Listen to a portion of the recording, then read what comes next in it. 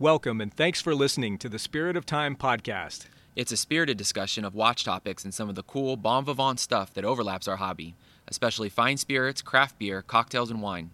In other words, if it's boozy, smoky, sudsy, or smooth, we'll probably talk about it. Think of it as a watch-focused happy hour for your commute.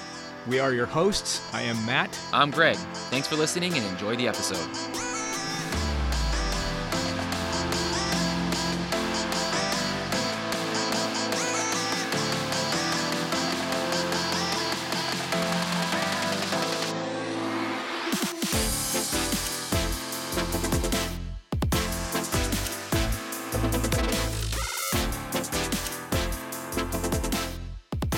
Hey, greetings and thank you for tuning in to the Spirit of Time podcast. This is Matt. I am flying solo. Greg is doing his midsummer holidays, traveling back east with the family and stuff like that. And I am joined by, I'm actually profoundly stoked. I am joined by a guest host that we've been wanting to talk to for a long time. I think if you've listened to this podcast, you know we've had Mike Stockton on several times, but we've never had his counterpart, Balazs Ferenczi, from Fratello On Air, and basically a known entity in the watch collecting verse for years. I think, Balazs, I first heard you on a Chris Mann podcast years ago. Oh, wow. Yes. Yeah, so, I mean, that gives you some idea. But I mean, that's how long I've been into it. It is great to have you on, man. How are you? Thanks a lot. Thanks for having me. No, it's a pleasure. I mean, Stockton beat me to it, right? But I'm thinking the last episode, or I'm not sure if it's probably going to be the previous one, right? One of you, maybe you mentioned me, so I was like, okay, it's time to come on because Stockton's been here, a few times. Yeah, thanks a lot for having me. And really, as I said, I'm very, very honored to be here. And yeah, I'm still blushing. We are friends. We're a huge community. I love to talk to anybody and everybody. And like you guys and us, we have our little secret chat. So it's not the first time we talk. Obviously, it is the first one on air, but we definitely had our exchanges in the past. Yeah, it's time. I think I'm slightly guilty here because I feel like Greg is going to be bummed when he hears this, but we'll have to have you back on. No. I think, I'd let him know that I was going to have somebody on as a guest host and that I was aiming for you, but that this worked out. And also, just by way of background, you are joining us. You are in Hungary right now. So we have a 9-hour time differential. I appreciate you, working on basically on our schedule because it's here. I am happen to be on vacation today, but it's, in the 8 o'clock hour here in the morning. So not a problem. Won't hold you up too much from your social schedule. Not a problem. With that, our tradition is you guys do Handgelenkskontrolle, we do a wrist check, and we also, because we talk about spirits and wine and craft beer and stuff like that, we usually do a pour check too. Why don't we dive right into that? What do you have on the wrist, and do you have anything poured? Yes and yes. So it's not on the wrist, but it was on the wrist the whole day. And that's the Grand Seiko, the SPGA 439 that I bought at the end of last year. When I travel, I usually travel with only a couple of watches, and I have a G-Shock, which I usually use on the day of the travel because of the trains and planes and whatever cars. I love that watch, but then I usually take a few others, and this time I brought 4 other than the G-Shock. And the Grand Seiko is being one of them. And I mean, I talked about this in the Fratello podcast. I really loved the watch because I wanted something modern, and it is a modern watch. Because all the other ones are vintage, right? That I have here, and it just ticks a lot of boxes for me. The size, the weight, the looks, everything is just maybe not perfect, but very close to it. So that's the one I'm having. Here we go. Yeah, I'm a huge fan. What are your thoughts? It's kind of a love it or hate it, but how do you feel about Power Reserve on the dial? I've grown to accept it. It's like the Cyclops or whatever. To be honest, yeah, I mean, I really love it because the watch is really big, right? I mean, it has a pretty thin bezel, and the dial is huge, and it has a date. But if you look at the watch without the Power Reserve, the dial is kind of empty. There's a lot of real estate in the middle. So it kind of balances the 3 o'clock date window, the date aperture, because this one is at 7, 8-ish. I had a discussion with someone, I don't know who, about being the power reserve being on the back, on the display case back. And I think that's the dumbest thing. I'm sorry, I'm not sure if I can say that, but, or if I can curse, I don't want to curse, but it's really, it's a silly thing to put a power reserve on the back, I think. I use it a lot. I check it. Today I had to wind the watch. So, yeah, I'm team power reserve.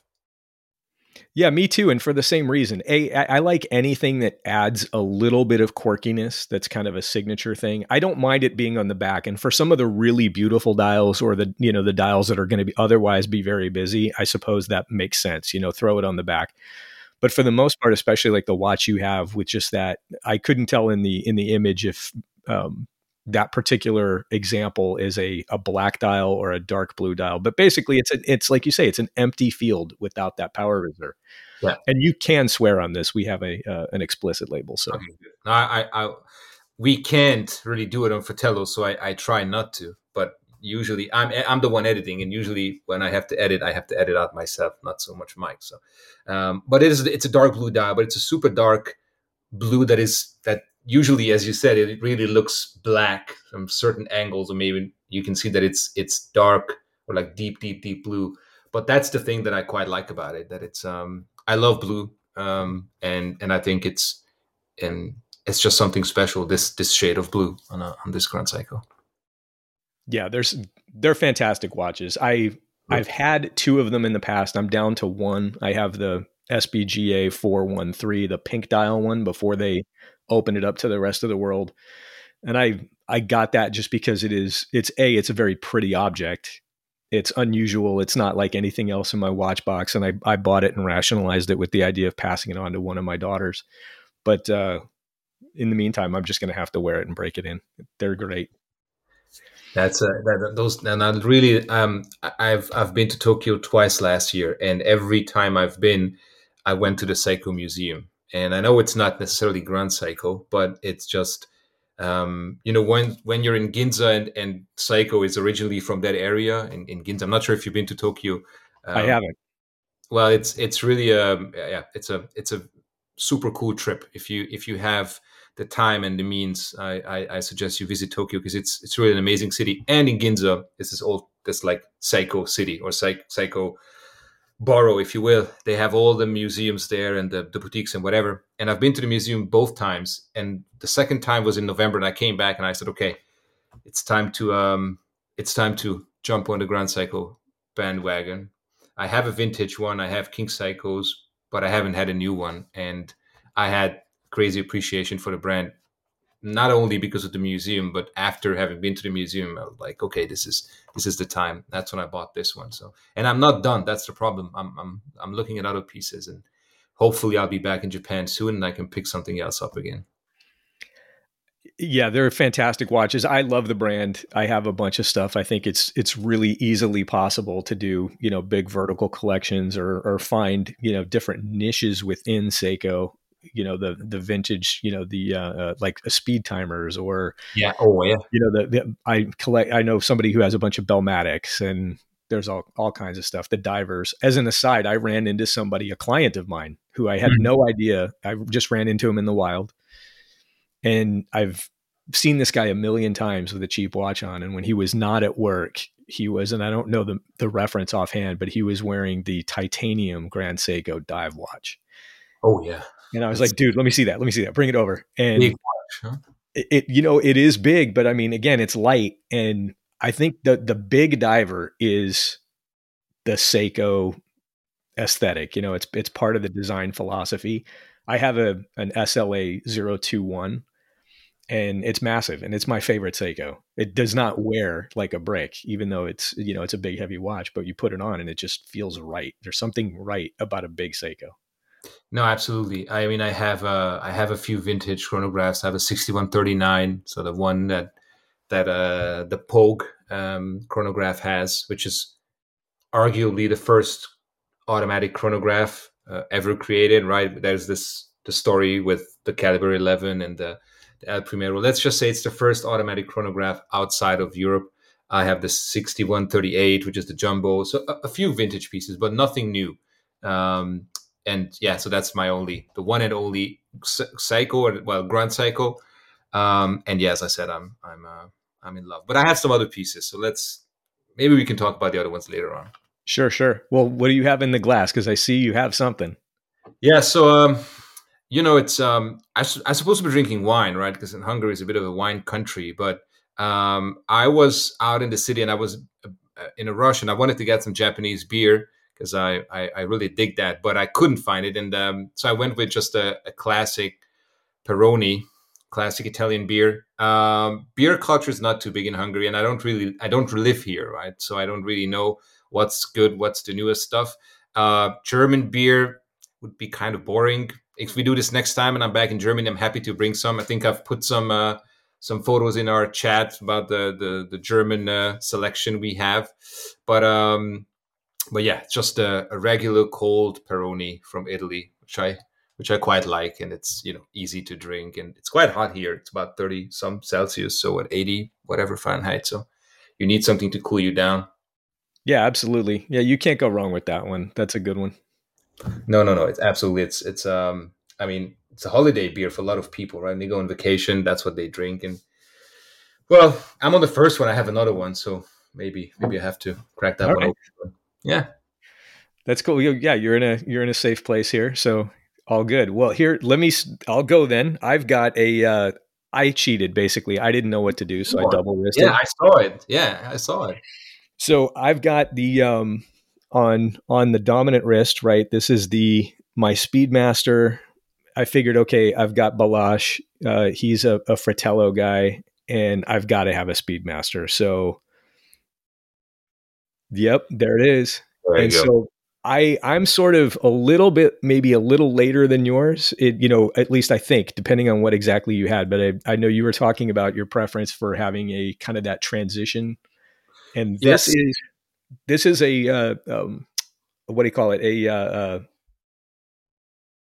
Oh my God, the references escape me. 145-22071. So it's is it a straight riding case back, or is it already the circle? You know what? Let's take a look. It's a drop R printed dial. Uh-huh. There is no dot.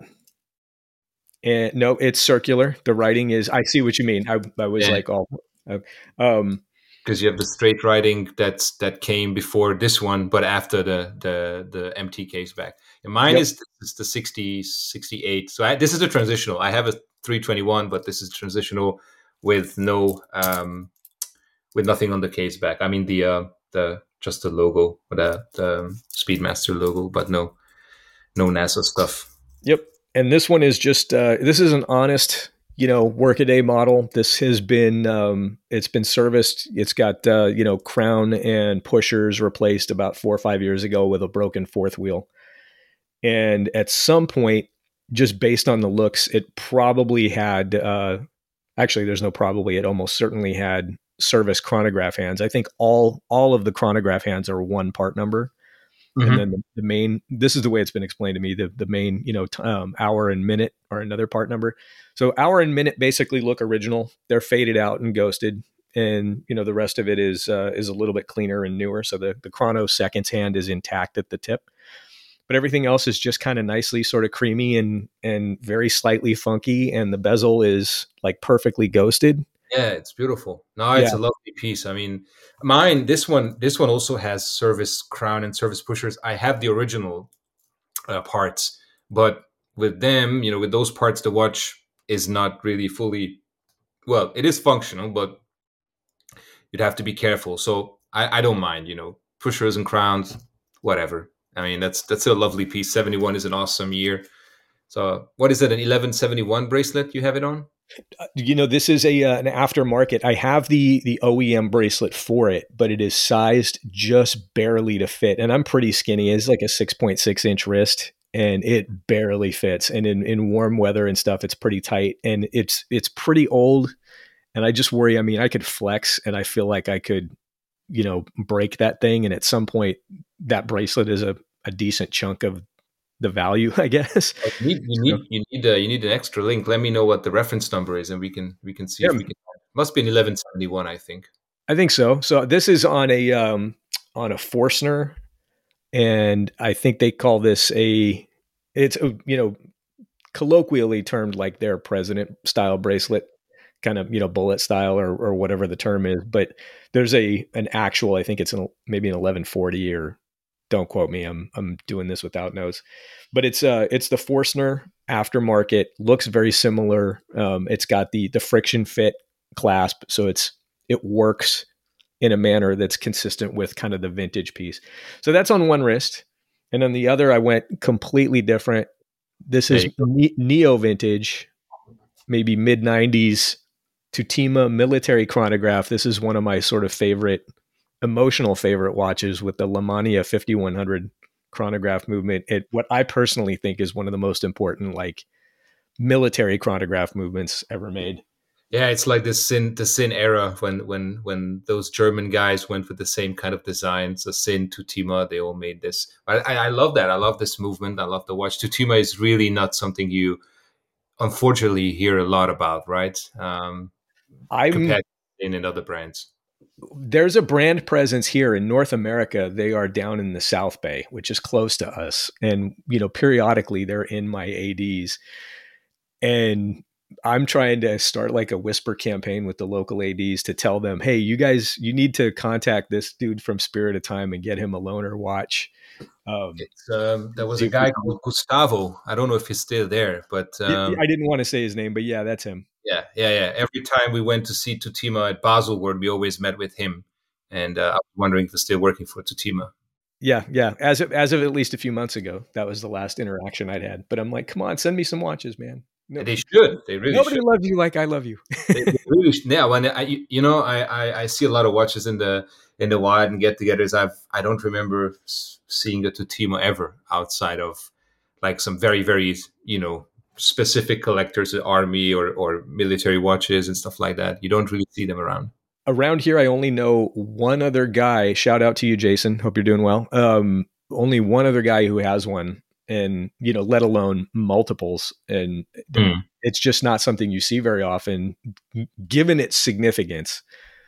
It's just kind of weird. So that's the watch. And so I've got vintage and neo vintage, and then in the glass, it is morning time, but I am on vacation. So I've got a tequila sunrise here. This is basically orange juice, a little bit of club soda. This is kind of how I do it. A tiny splash of grenadine float, then give it some color. I've even got the umbrella, little umbrella in there. Yeah. And it's Fortaleza Blanco tequila. It's a really, really good tequila. People probably are going to gasp that I would make a mixed drink with a Blanco from Fortaleza, but it's excellent. Oh, I do I mix Scottish whiskey with Coke sometimes. I really don't care too much, to be honest. I mean, if it needs to be enjoyed, it needs to be enjoyed however you want to enjoy it. That's it. So that's as close to a breakfast cocktail as I could muster, either that or Kahlua and coffee, but I've already had too much coffee. We don't want to interrupt this podcast like 3 times for me to get up and pee. Well, let's start with this, man, because one thing that I've noticed is a through line from all the stuff that you write about, stuff that you frequently talk about, not exclusively, of course, but a lot. I mean, and again, going back to that interview with Chris Mann, it seems like vintage is where your heart lies. You talked about, vintage Seiko and Grand Seiko. Can you talk a little bit? What brings you to vintage? Why do you think that's so good? And can you tell us a little bit about some of the challenges collecting vintage, especially the less common brands? I really don't remember if there was anything that kind of directed me to vintage versus new. I think I just thought that if you can buy a Speedmaster from the 60s, and we're talking 2004, 5, 6, right? So about 15, almost 20 years ago. If you could buy a vintage Speedmaster that was the same price as a new one, that goes to show that there's something special about vintage. And I like vintage stuff. I like vintage cars, vintage watches. So I'm, I appreciate things that were back then done in a way that 20, 30, 40, 50 years later, they're still valuable. They still work and they still look good, and in case of the Speedmaster, design is pretty much the same. So that was the reason. And if you collect vintage, I think eventually you come to this phase when you want new stuff. And I've always had new stuff, and I still do. And that's why I bought the Grand Seiko, and that's why I bought the Ming. But for some reason, vintage is something that I do come back to. And when it comes to vintage, it's mostly vintage chronographs. But when I bought my GMT, I knew which one I wanted. I knew I wanted that reference and not the 16750 and not the 16710. I wanted the 16775 from the 60s because that, to me, that was the quintessential Rolex, and it still is. And to this day, I don't have a new Rolex. I have a couple vintage ones. I don't have a modern one, and I have a loaner that I wear from time to time, a new sub, and it doesn't give me that feel. It's a nice watch. It's cool. It's beautiful. But when you put on a vintage Rolex or vintage Speedmaster or even a vintage Angelus, for example, to me, it's just this tick, just special feeling that new watches just don't have for whatever reason. Maybe because I see a lot of new watches, right? Maybe, I don't know, but no, I could see that, and I think you're definitely right. Both Greg and I are firmly on Team 5-digit for Rolexes, for instance. As much as I like value and respect the new stuff, and if somebody offered me a brand new GMT, I mean, I'm taking it. Oh, absolutely, yeah. But there's just, it's different. I don't know how else to describe it. So can we go on a small tangent? You mentioned, and you showed me earlier, your GMT Master. So today is July 5th here in the United States. Yesterday we had the July 4th holiday. So every July 4th, among other things, like I watched the Magnum PI episode Home from the Sea, which is the origin story of the GMT Master in that show. And it's when the dad passes away and he's a child. Yeah. Correct. Yeah. So, I mean, the lore in that is it's 4th of July. Magnum's out on his surf ski. He gets basically buzzed by a boat, and he ends up having to tread water for like two days or something like that. And he keeps looking at the GMT, and the GMT gets referenced a lot. Now it doesn't really make sense because it's supposed to be flashing back to July 4th, 1950. The watch didn't exist yet, but who cares? And I think the watch in the show is actually one of the last GMT Masters. I don't think it was a 1675, but anyway, the point being, it always makes me think of Magnum PI. I think it was a 1675, but maybe I'm wrong. But it was definitely, yes, the timeline was not correct because it should have been even before the Pussy Galore GMT. So it's not fitting to the timeline. I think for the people that are really nerdy and into it, and that's maybe not me, or maybe it is, I think that the 1675 does appear to be the watch that they keep showing on his wrist in those sequences. Mm-hmm. But I think the watch that you see him wear for the rest of the series is the next one, basically. Yeah, but it's the same thing with the Ferrari, right? We just talked about it. Like it's the 308, and then there's like 4 or 5 different models that they used throughout the show, different 308s and different license plates and stuff like that. Even though you never hear them talk about getting the newer version, you believe that he's driving the same car over and over again, and you can see like the index bulbs are once yellow, once it's white, and once it's like it's a GT, and it's a GTS. So yeah, that's cool. I found out fairly recently that the other sort of signature vehicle in that vehicle in air quotes is the Hughes 500, the McDonnell Douglas, the 500, the helicopter. Oh, the helicopter, yeah. Yeah, and I did not realize this, but I think they crashed at least 1 or 2 of those, in production. I know there was at least, I think, 1 fatality, but that was a standard color, believe it or not. I mean, people think that is a cool, like, oh, that's the Magnum PI helicopter. I think they made, you could order that directly from Hughes at the time. Once I went down the Magnum PI rabbit hole, and there's a cool website detailing all the watches and cars, and I've read through all the helicopters and also the Audis. I think which is super cool for a European to see that he's driving was it Audi 5000? I think, which is exactly, the full size 4-door sedan. Yeah, the top shelf Audi. Yeah, I'm an Audi fan, and I've had a few in my personal life. I also geeked out about that. If I take a long time between watching and then go back and watch something, you expect to see the helicopter, you expect the Vanagon, you expect the Ferrari, and then you see the Audi, and it's like, oh yeah, that's the other hero car. It's very unassuming but bitchin'. We had an 80 back in the day when in the 80s when this was out. The 5000 I think was never a European model. It was the 80 or the 100, I think.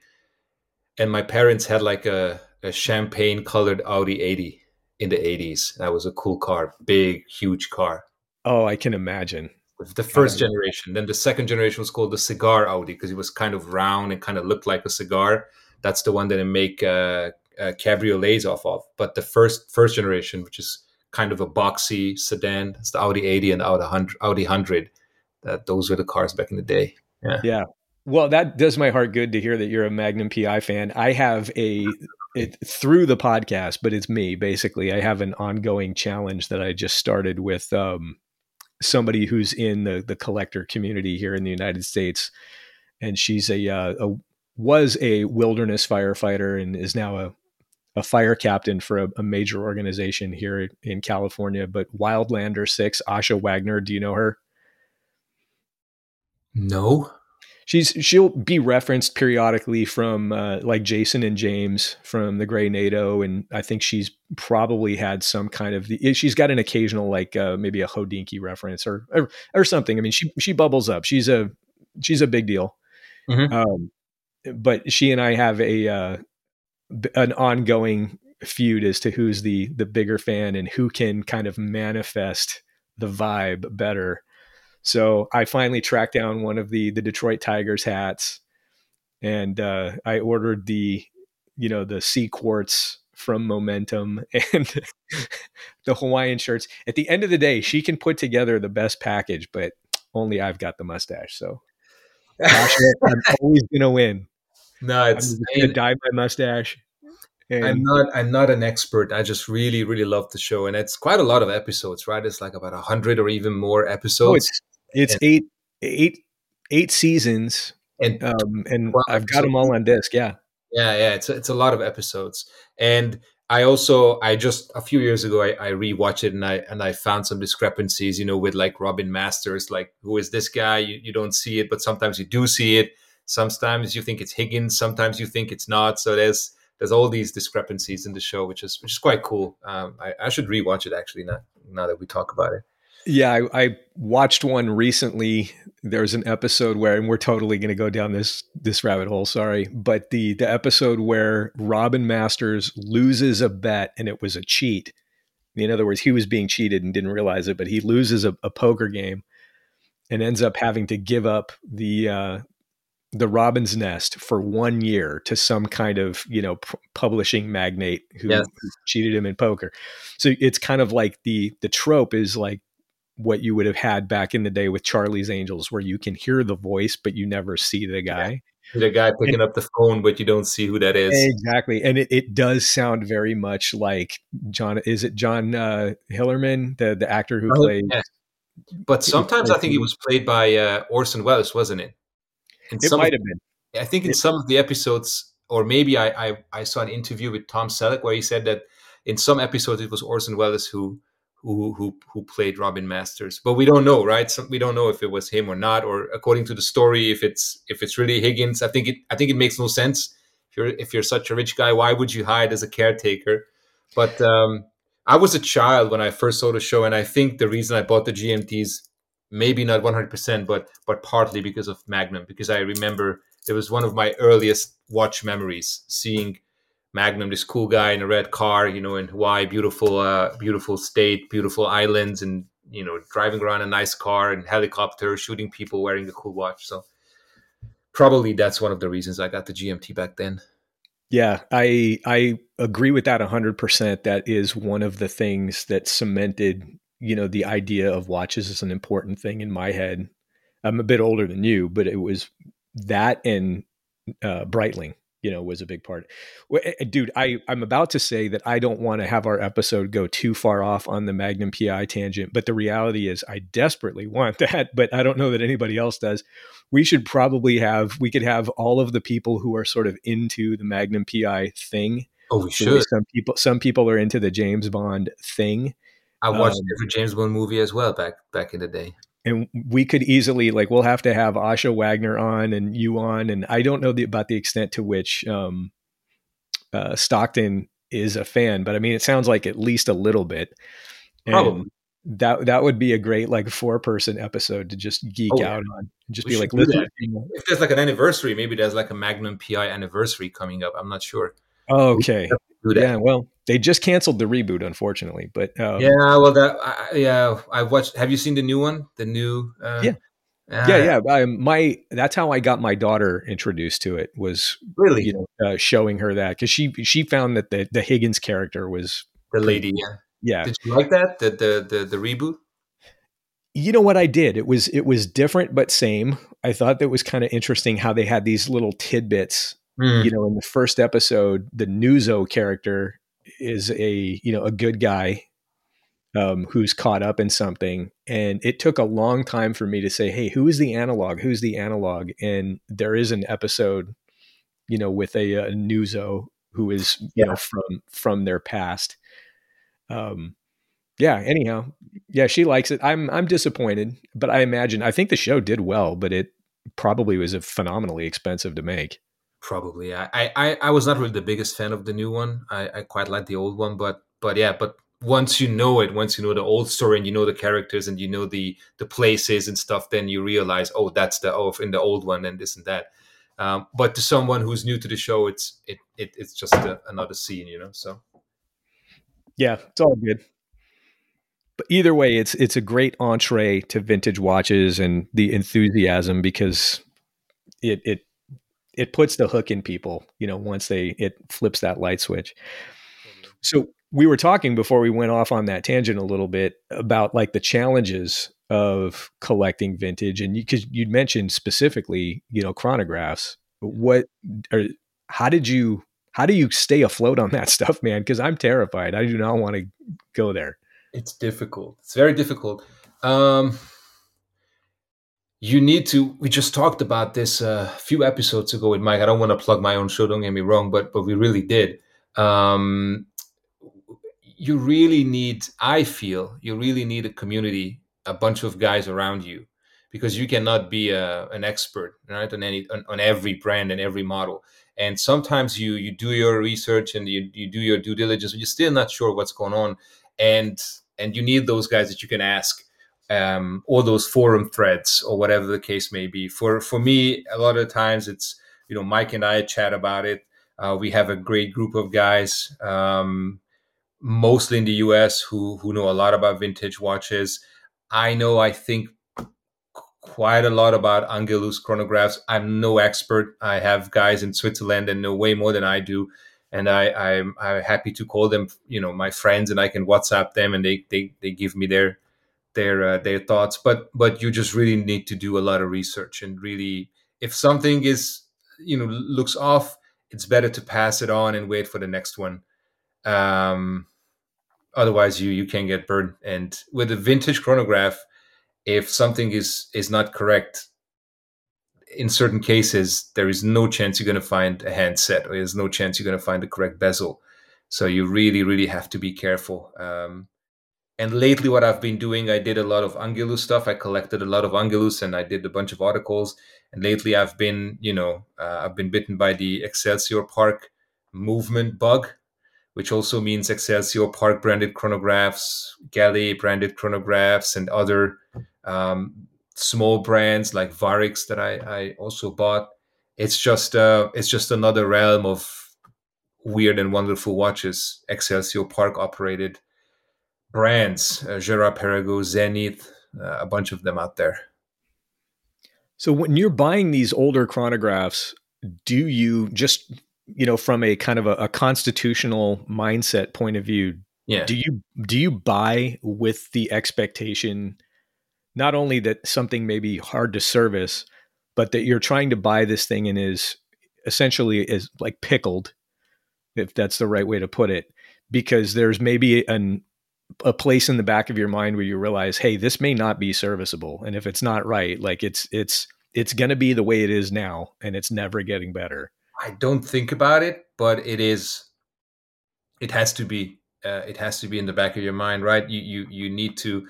I mean, where granted I usually don't gamble on projects. I've had my fair share of projects. Some turned out good, others didn't. I don't do that anymore. But just recently, I bought a Galley EP40, so the three subdial version, and it's gunked up. Like the pushers don't work. The watch works, but the pushers don't work, and the case is shut. So it's gonna go, for quick service. I bought it in the U.S. It's still in the U.S. It's gonna get serviced in the U.S. and then it will make its way to me. Um, but I've bought an Excelsior Park new old stock, and it still needed a service because it was totally dry. So you have to always fathom the cost of the service in and maybe parts and stuff. And but you shouldn't think about it. You should be aware of it, but you shouldn't be worried, because then I bought watches which were serviced and it was still not kosher at the end of the day. So you have to know what you're buying. I like that philosophy. You have to not think about it. I think about it, ergo, I never do it. Well, but listen, that's why you have guys like us. You can ask us, and we're happy to look into it and give you our 2 cents. And fair. And that's actually probably the best possible answer, because when you think about it philosophically, that's a great sort of in microcosm an explanation of what's so great about watches. The idea that there is, we joke about a community, but there really is one. No, Matt, it's that.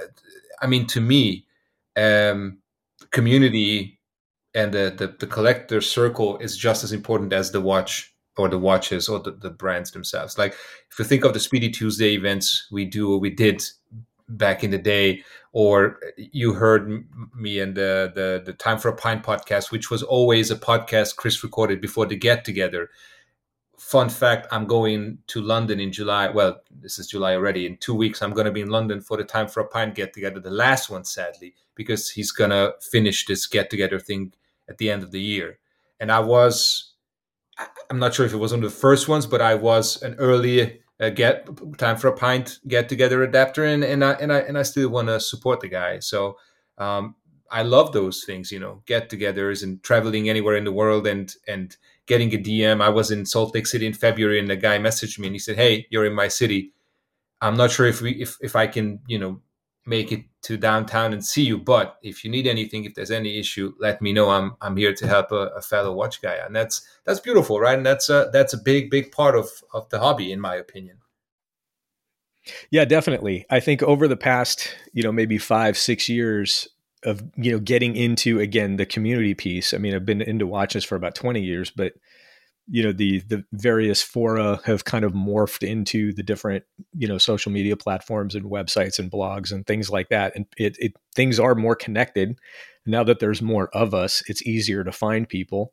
I spend a lot more time with people where my association with them is because of the hobby, as opposed to because of work or anything else. And it's become a pretty significant social circle in the best possible way. Absolutely. I dig it. Yep. Absolutely. Well, man, you mentioned let's change this up a little bit, because you talked about going to Salt Lake. And if I'm not mistaken, you went to Salt Lake for an NBA event. Yeah. Yeah. It was the All-Star weekend this February. Yes. So you've always struck me as being somebody who's into basketball and NBA. And as somebody who's, predominantly lives in Europe, how does that happen? Like, how does that interest get fostered for you, Balazs? Well, it was difficult back in the day, but so first of all, if you think of the 4 major league sports in Europe, you basketball is number 1 for sure. Hockey is number 2, and probably baseball and football number 3, and 3 and 4, whatever, but they're basically non-existent, right? My mom used to play basketball. My uncle played basketball, so I'm not that tall anymore. But when I was a kid, I was pretty tall. I'm like 6'2" now, 6'3", 6'2". So it was very, very obvious for me that I suck at soccer. I can't for the love of God play soccer. I can play with my guys, in a cookout in the afternoon, but I'm really not. I'm not good. I have long legs and long arms, and anyways, handball is really not my thing. So the only team sport that I kind of enjoyed was basketball. And I loved the music. I loved the culture. I loved, obviously nothing to do with watches, but if you love like 90s hip hop and you love those movies and basketball and fashion, they'll kind of go hand in hand. So that was for me. And of course, basketball was huge in Hungary. It was huge in Yugoslavia, even though we're a different country, but we had some coaches coming over and players and this and that. And I could watch a lot of those games, but it was easy back in the day. But like in the 90s, you could barely catch a game. But for some whatever reason, we still got the info, we still got the games, we still knew the players, we had the cards and all that stuff. So and I just stuck with it. And I'm really no basketball expert, but I probably is the only major sport that I really know a lot about. And hockey was number two. I stopped following the NHL about 15 years ago, but I was a big Red Wings fan back in the 2000s and like the late 90s and early 2000s. Um, and I do follow now baseball and football. Football mostly for Super Bowl and stuff like that. But basketball is the is the number one love for me when it comes to sports.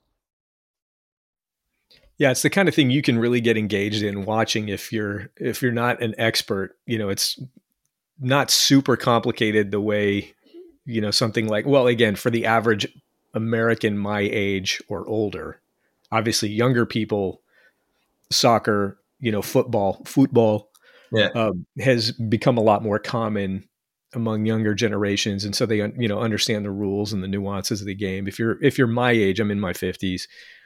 I grew up playing American football and baseball, and to a certain extent basketball.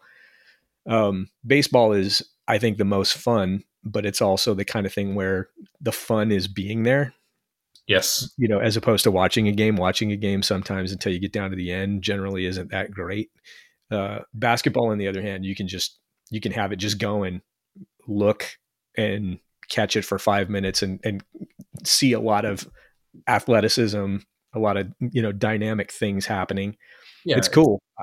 It's fast paced, right? Like football, you have to stop, and then of course when you watch a game, it goes on and then it stops and it goes on again, and then defense, offense, whatever. Baseball is probably, as you said, fun when you play it, but it's also a lot of standing around. Whereas basketball, you have a quarter if you just go down to the local whatever basketball court with the friends, and you can just keep on running up and down, up and down, up and down. And or if you do play street ball 3-on-3, that's still there's plenty of movement. You don't have this in football and baseball. So I think, I mean, in Europe is soccer is really huge. It's the number one sport, obviously. But as I said, I was never the I didn't like the I I I found and I kind of still find soccer a bit aggressive to a certain degree. Of course, hockey is as well, but hockey you need an ice ring and da da da da da. But for football you don't. You just need the ball. But there's a lot of back then, at least, a lot of pushing and shoving and elbowing, and I never liked that. So it was always basketball for me. Yeah, it's just a very fluid game. I think there's something too that's just viscerally satisfying about throwing something and hitting something. You know what I Probably. mean? In other words, like shooting a basket. What is it that we find in bars and in wineries all over the place? And it's a competitive thing now. But there's a game here in North America, maybe Europe too, called cornhole. It's the worst name ever. But do you know what I'm talking about? It's essentially it's a beanbag toss, but it's the kind of thing where you're throwing an object at a target of some kind, That's and like darts, right? Or like bowling. You do the same thing. exactly. And that just kind of occurred to me. I think maybe that's the appeal because I'm not good at basketball. I don't follow it, but give me a basketball and a hoop and a net, and I will sit there for an hour and Yeah. shoot, free throws and layups and stuff like that. And Maybe it's it's coming from awesome. the time.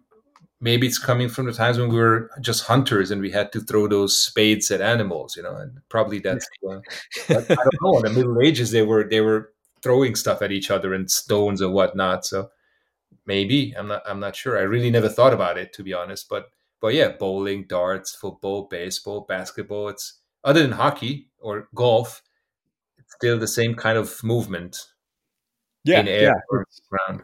Almost everybody can relate to it. Even if you're not good at at the sport. Any of the stick and ball sports, the more complicated they get, the harder it is to relate to, something like lacrosse, let's say. But Absolutely, yeah. basketball, I mean, that's a round ball that you're trying to throw into a bag.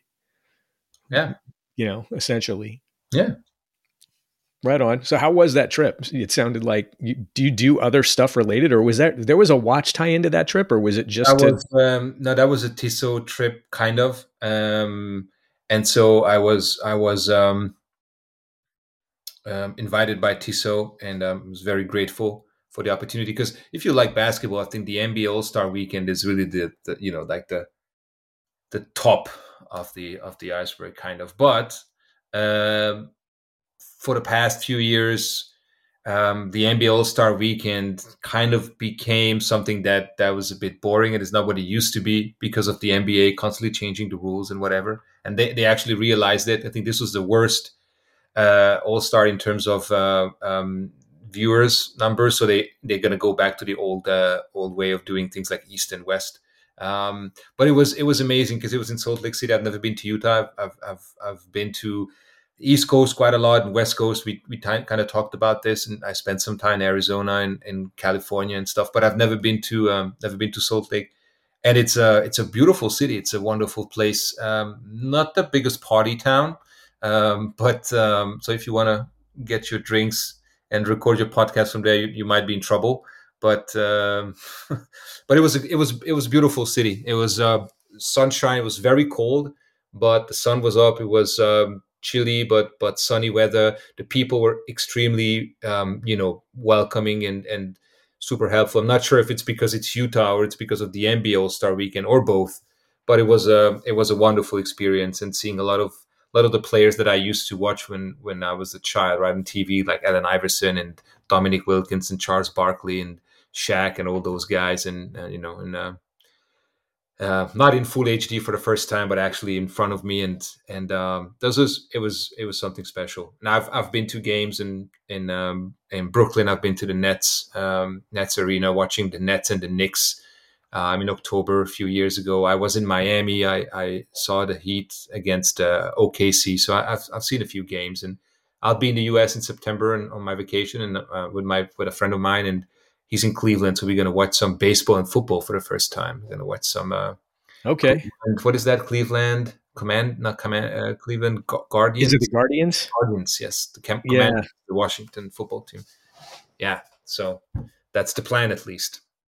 No, that'll be a lot of fun. In fact, some of the guys on I hesitate to call them a sister podcast, but it's kind of a loosely affiliated, the Whiskey and Watches guys. And that's another one, Stockton's been on with them a few times. Those guys are all in Ohio.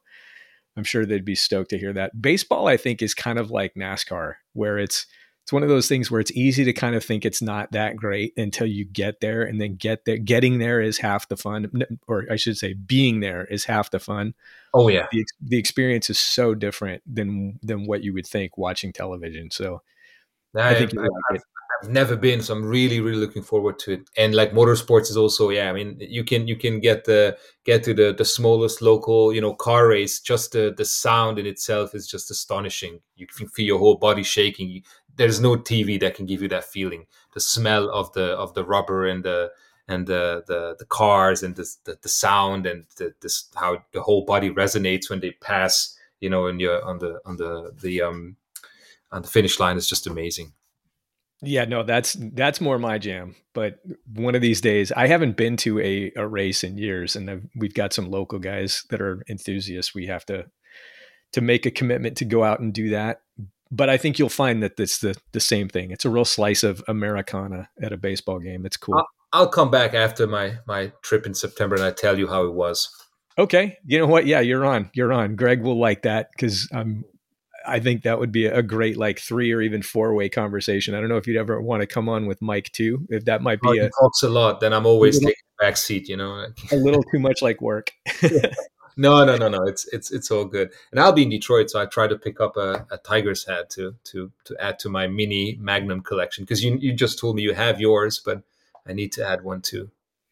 Yeah, I got the Tigers hat, and then I went out and found, I mean, and they're not hard to find. They're essentially cosplay replicas, but I got the VMO2 hat from Yeah, TC's squadron in the Marine Corps that they wear. the Vietnam hat. Yeah, Exactly. So there'll be all that stuff to talk about. I really actually do think that would be a fun idea for an episode, would be to have people who are Magnum PI heads. And let's do it. But tell me in advance, like 2-3 weeks in advance, so I can catch up on some of the episodes again. sure. I have my favorites, so Well, I'm going to Hawaii for the first time in decades in I know I September. So heard. yeah, I'm so beyond geeked out. It just for the trip, but there's the Magnum connection is kind of fun. Is there like a trip or something, like a I don't know, like a sightseeing Magnum stuff that you can do there?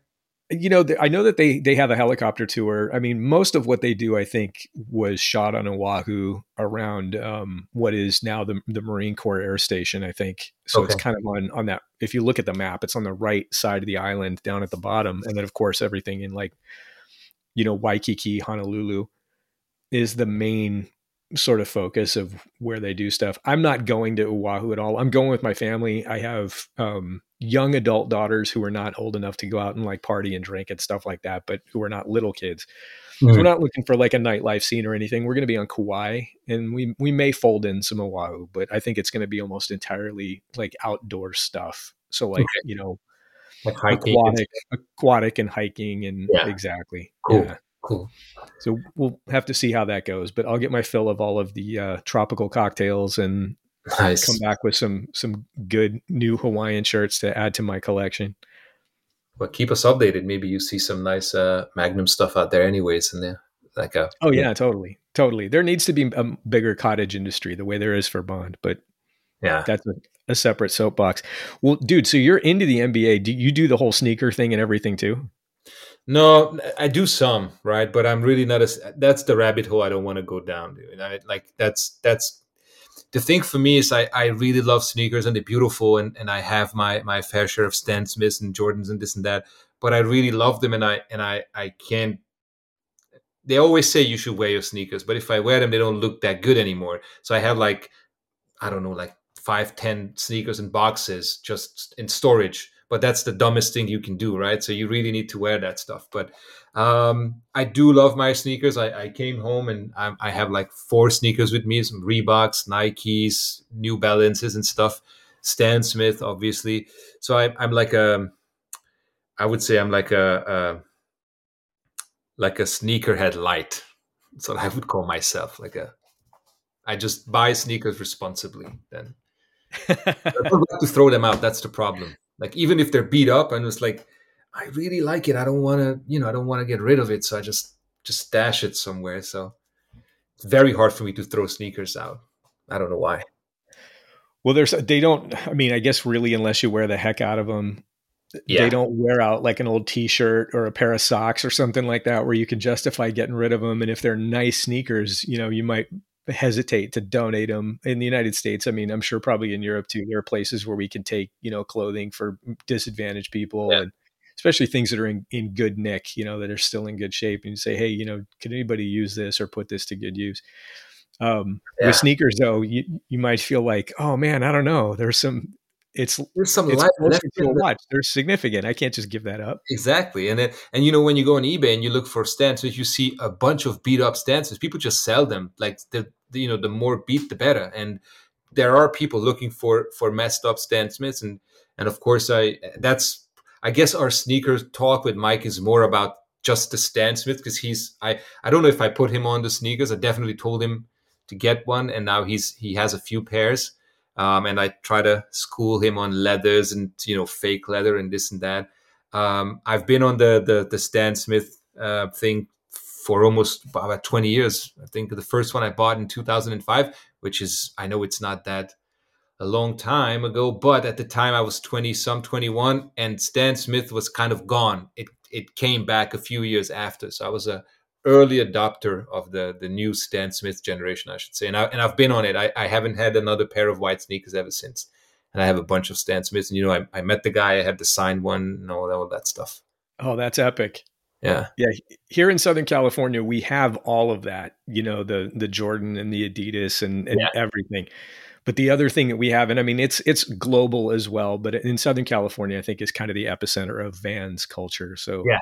And I you know, never had a pair of Vans in my life, and I do love them. I like the look. I don't think I'm that cool. I'm more of a Stan Smith cool kind of guy, because Vans, to me, it's kind of at least my friends that have those, they're kind of like the skater guys, the rock music type of people. And I'm really not that. I love rock music as well. I love classic rock. Don't get me wrong, but I should get some Vans for sure. But yeah, Stan Smith for me now, at least. yeah. Well, the parallel is a lot of the older, well, I guess newer Vans too, are named for somebody significant, especially in the skate world, and so that's that's kind of a fun thing. Right on. Well, Yeah, dude, the other topic that I had, and I hesitate to bring it up. Maybe we should bring it up as a teaser for the shows that you've done in the past. But yeah. if you're listening to our podcast and you do not regularly listen to Mike and Balazs on Fratello On Air, and you're interested in watches, and you've paid any kind of attention at all to watch news, again, the air quotes, over the past few months, you probably know about, I don't know if scandal is the right word, but I mean the stories, about a couple of very high profile, and it's more than one at this point, very high profile watches that have gone to auction. It turned out to be pretty dodgy. And, the scandal piece is, how much did people know in advance, and should they have known? Is there, a duty to, do additional research, communicate that kind of thing? And there's very different ways to look at it depending on whether or not you adopt the point of view of the consumer, of the auctioneer, of the seller, of the media surrounding that whole space. And you guys did, I thought, a really good job Thank you. covering that and talking about that. Is there any kind of new developments on that front, specifically with regards to like the Franken Speedmaster or the Rolex or what have you? I don't think so, to be honest. Everybody was kind of careful touching the subject for obvious reasons. I mean, the watch industry works the way the watch industry works. We kind of know how it is, and you kind of know what I mean. You have to be very careful when you say something, and about who you want to say certain things. Um, I mean, if you do your Google search, you see a bunch of articles, and you know what's going on. You know the people involved. Mike and I wanted to touch this topic a little bit, but of course, because we are personally, why affected is maybe the wrong word, but we're definitely closer to the topic than others because of some of the people involved from the brand side. Um, it's a very difficult topic to talk about, and why the Rolex thing, because we talked about the Rolex thing as well earlier, like months ago. Why that thing never picked up? I guess it's because the brand was not involved, and with Omega, the brand bought the watch, and the brand said, "Hey, we know what's something is not right with this watch." Whereas the Daytona or whatever was a private purchase.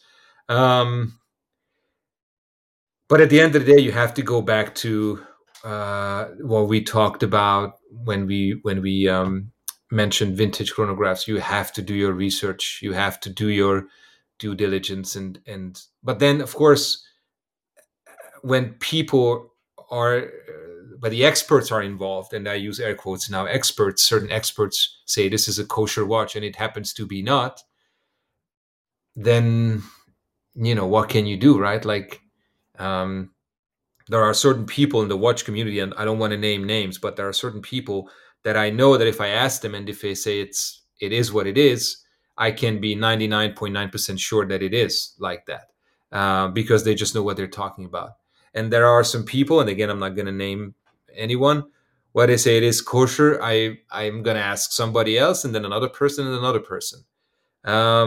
That's just how it is. I'm not sure how it is in the sneaker world. I'm not sure how it is in the I mean, the sneaker world is different because it's fake or not fake. But maybe in the car, collecting vintage cars, maybe that's the same thing. I have no clue. Um, it's a very unfortunate situation. And yeah, you see, I'm still looking for words to kind of express what I think and how I feel about this. But hey, the Daytona thing was also out there, and the Periscope article was also out there, just like he did with the Omega Speedmaster. He wrote an article about that too. Why certain people picked that, why certain media outlets praised that and didn't do anything with the other one until ish hit the fan. Matt, I leave this to you to decide. I don't know. I don't want to say anything. Sure. Well, I mean, it's purely speculative, and so I won't. But I mean, I think most people will kind of draw their own conclusions. But you're right. I mean, it is an interesting thing where it's a hobby, it's also a business, and the entities that sort of weave the hobby piece and the business piece together tend to be the quote unquote watch press and the various outlets, even little things like us, a little podcast or whatever, and blogs. And that's kind of what connects it, and everything in the middle, between the hobby and the business, sort of relies on the goodwill and free flow, between these two spheres. And nobody wants to see an apple cart upset. So Right. yeah, I get it. But yeah, I would just say, everybody, if you have not listened to the episodes that they did at Fratello On Air, I'd recommend it, because if you cast a jaundiced eye, as you probably should, towards coverage elsewhere, in the media or on the blogs, about as close as you're going to get to like an honest, accurate assessment of what's happening, without mentioning names. Which is a weird phenomenon, because I think everybody knows, if you're into this long enough, everybody knows by name who we're talking about in the different sort of arenas. you Google it, We'll C4. just keep it like that, right? But yeah, go take a look at that episode, and maybe that's enough said. We don't want to dig that hole any deeper, but it's one of those. It's an elephant in the room. You kind of can't not talk And you about know it. what? If I can just say one thing, and just like a side note, maybe what this whole ordeal with Omega, maybe or hopefully what this brought into the industry is that people who were planning on doing things like that, they're gonna think again before they act, because they see how these things can create this storm, and just the storm just goes through the industry, and everybody is talking about it and everybody mentions it. So it's not cool to cheat people. It's not cool to sell fake watches, Franken watches. If you sell a watch, vintage or new, I think it's better to um grade down the condition than up, right? If you think it's a good condition, just say it's okay. If you think your watch is a great condition, just say it's good, because then it's a pleasant surprise when the buyer gets it. And if you sell it and you're happy and they're happy, that's all that matters. It eventually it will come out. There's so many experts in the world, and social media connects us. So if you put your watch up and you say, "Hey, I bought it here and there and it's amazing," there's going to be someone saying, "Oh, that bezel is wrong, or that's polished, or whatever." It's not worth it. You can mess up your whole career and your pedigree in like that, like in a second. It's not worth it.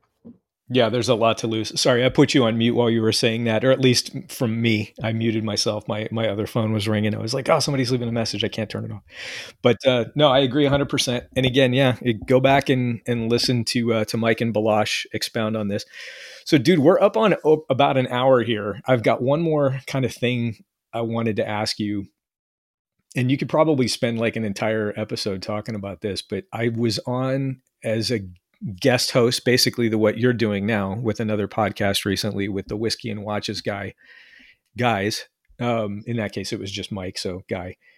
But a topic that came up was this idea, this conundrum that I'm having personally about my collecting and enthusiasm, and if I feel like too unfocused after being sort of interested for over 20 years and maybe collecting actively for about 15.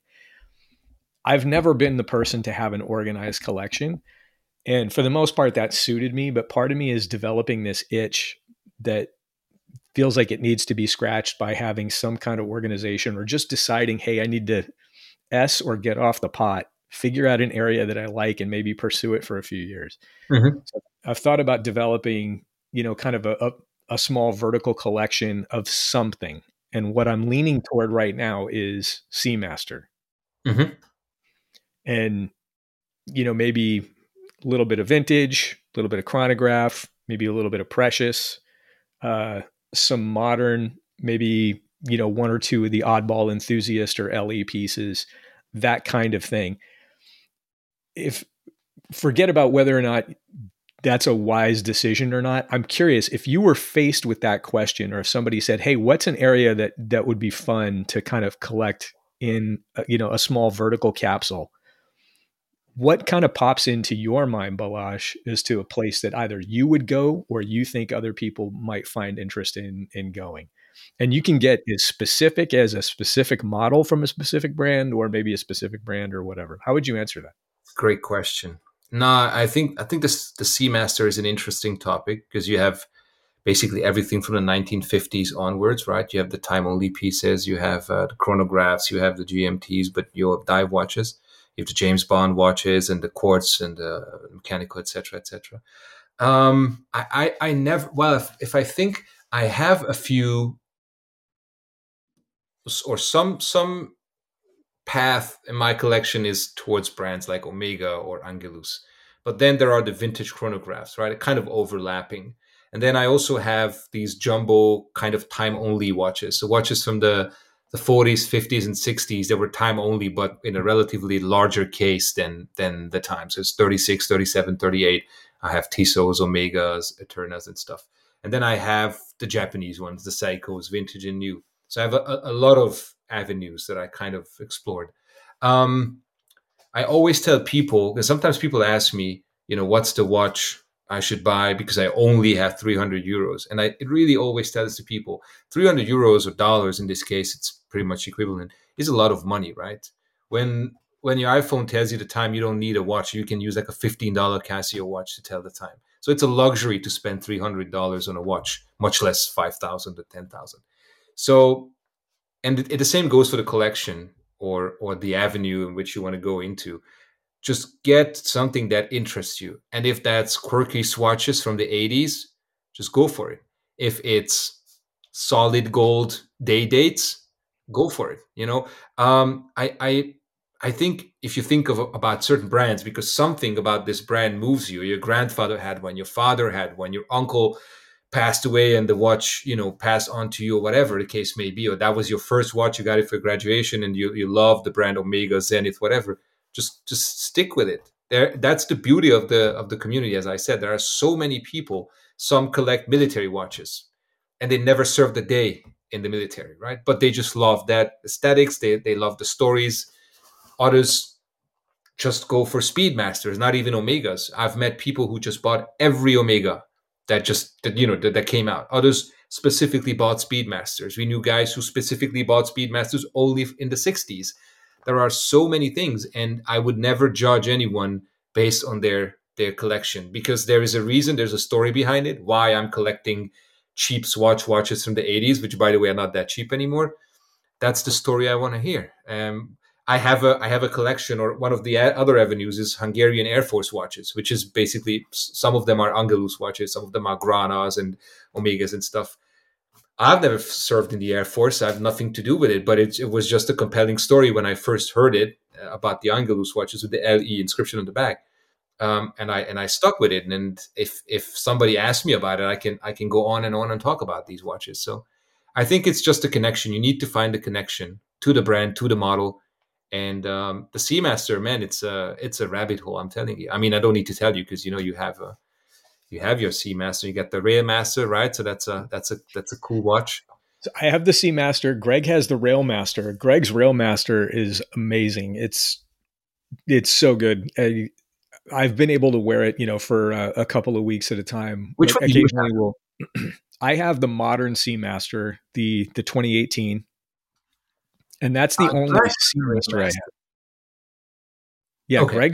Greg's got the Railmaster, and Greg has the GMT, Mm-hmm. and then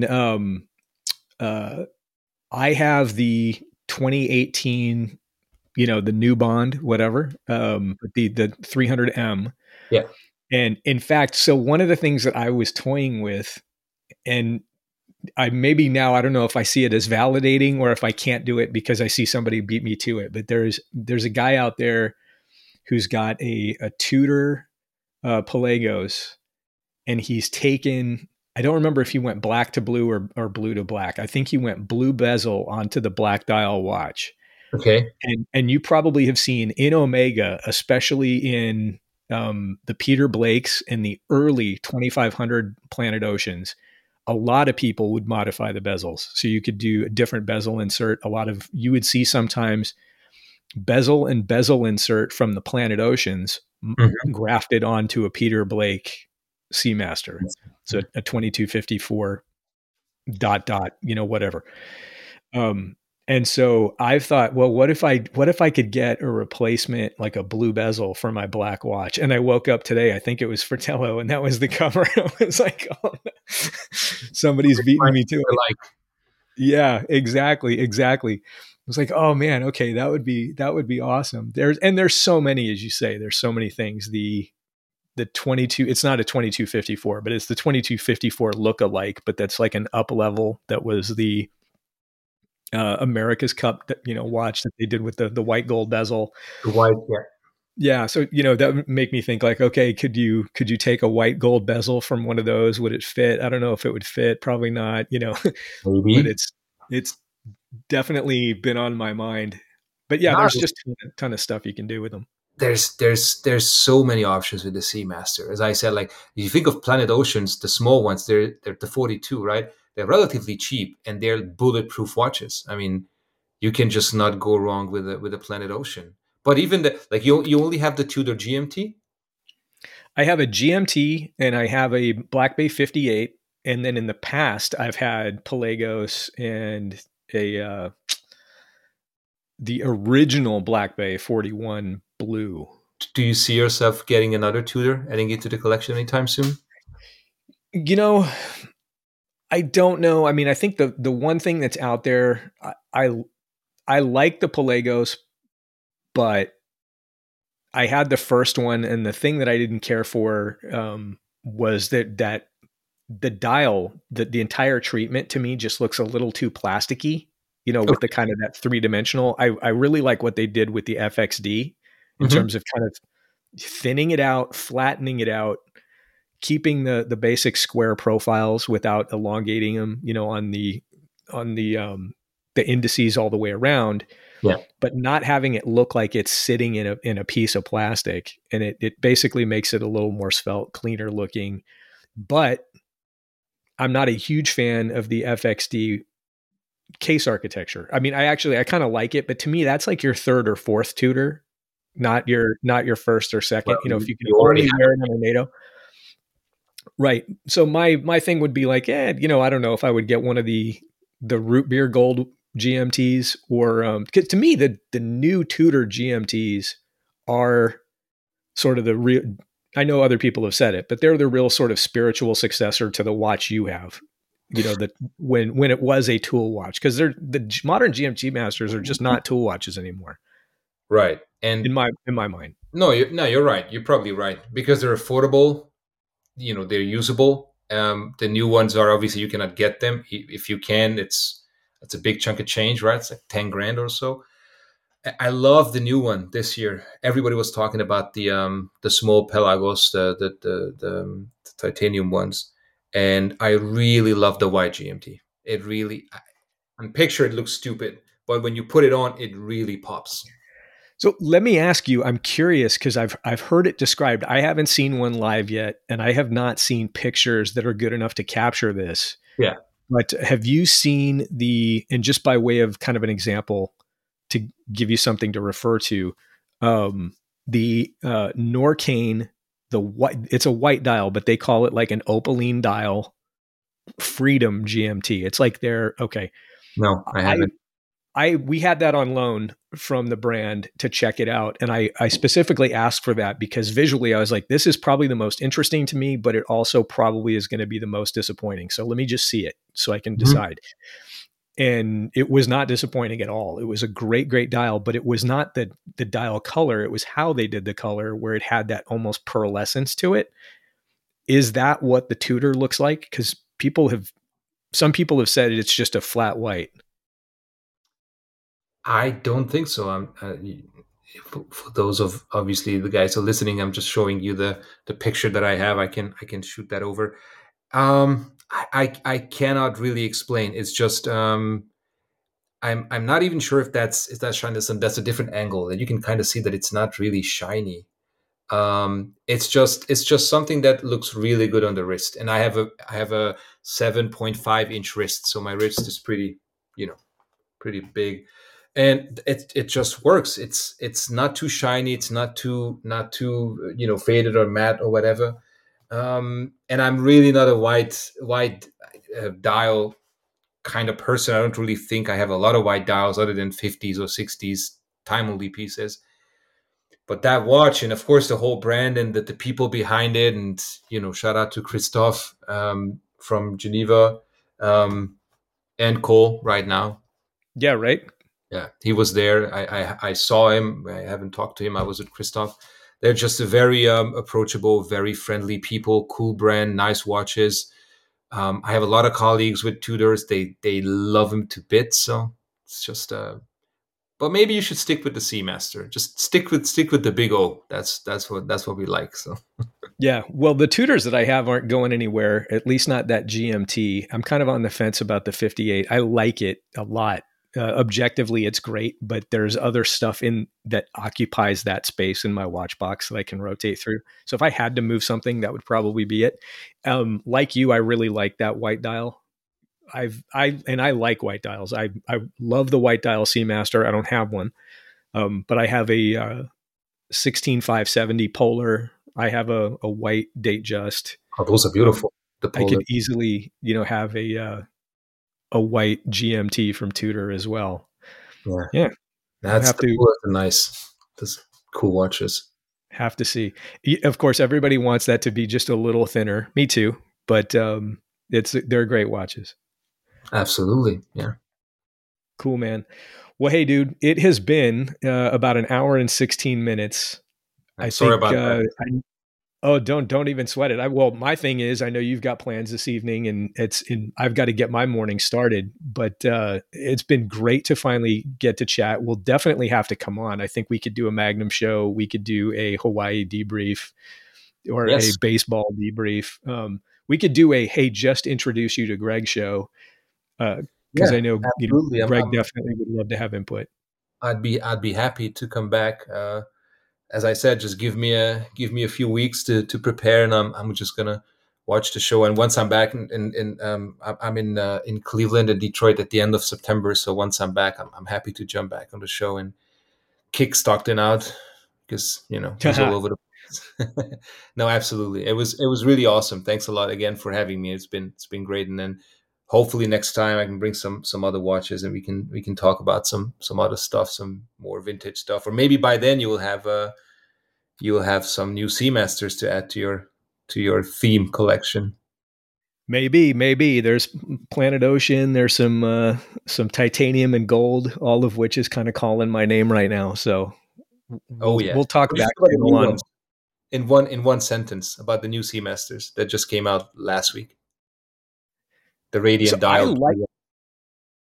I guess the real thing is, I like everybody, I kind of want to see them. Whenever they do a color that's unusual, it really does depend on how the photography was done, what the light saturation is, or the color saturation, what the lighting condition is. I think just right off the top of my head, and it's not a watch that I have or would normally gravitate to, but I really like the Aquaterra. Like, to me, that looks like, from the renders, it looks like something that could be in the lineup right now. You know, in other words, it looks like it could always have been something that they offered in that color. I really like the Ploprof. I think the Ploprof coming back in that size and in that particular offering with the metallurgy that they're going to use, to me, that's great. The 300M, I don't know. That one looks a little monochromatic. The 300 looks like it could be monochromatic, but I like the fact that the 300 maybe does not have that. I'm not anti Fotina, but some people hate it. But I would want to just see if it's too much like tone on tone on tone, bezel, dial, lume, all too much of the same. The Planet Ocean to me looked great, but I don't like the 40. I like and it's just technical, but I like the bigger Planet Ocean because to me, if you want it full spec, that's the one that gives you the quote unquote better movement. Yeah. So that's what I would have wanted to see. That. So for me, that's easy to, just deprioritize.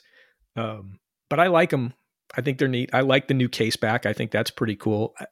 I did hope, like everybody, that there would have been some kind of a 2254 redo, but I think in their mind they think of the Planet Ocean as the successor to that. Maybe, yeah. And I'm sure, because of the brand and of the colors, I'm sure it's going to hit California real soon. So you'll be able to walk into an AD and have a look at it and try it on and see. Yeah, I was offered a place on the list for him, sight unseen, and I'm sort of glad I didn't take it. But at the same time, because I'm trying not to do the FOMO thing. Mm-hmm. But then the other part of me is, well, sometimes they do this kind of thing where it's like, okay, here's a line in the sand. This is our big thing for the anniversary. And then shortly thereafter, they do like a model refresh. Mm-hmm. And it'd be interesting to see if something like that is coming where it might be maybe a more run of the mill watch in terms of the production quantity. Yeah. And maybe it'd be, something in black or the more conventional blue, but a new version. So I don't know. We'll have to see. We'll see. Indeed. Yep. But I like them. I think they're pretty cool. Me too. Right on. Well, dude, that is it. I appreciate it. Until next time, Balazs, cheers. I'm going to hold up my glass here and give you the virtual. Here's to you, buddy. How do you say it in Hungarian? Is egészségedre? Egészségedre, indeed. Yes. That's good. Okay. That's good. It's hard to pronounce. Na zdrowie. Perfect. Take care, Balazs. Have a good one. Cheers. Thanks, man. See you. We hope you enjoyed the episode. Don't forget to rate us on your podcast platform of choice. It really does help. You can find us on Instagram at Spirit of Time Podcast and contact us at spiritoftimepodcast@gmail.com. As always, please drink responsibly. Thanks again for listening. We'll see you next time.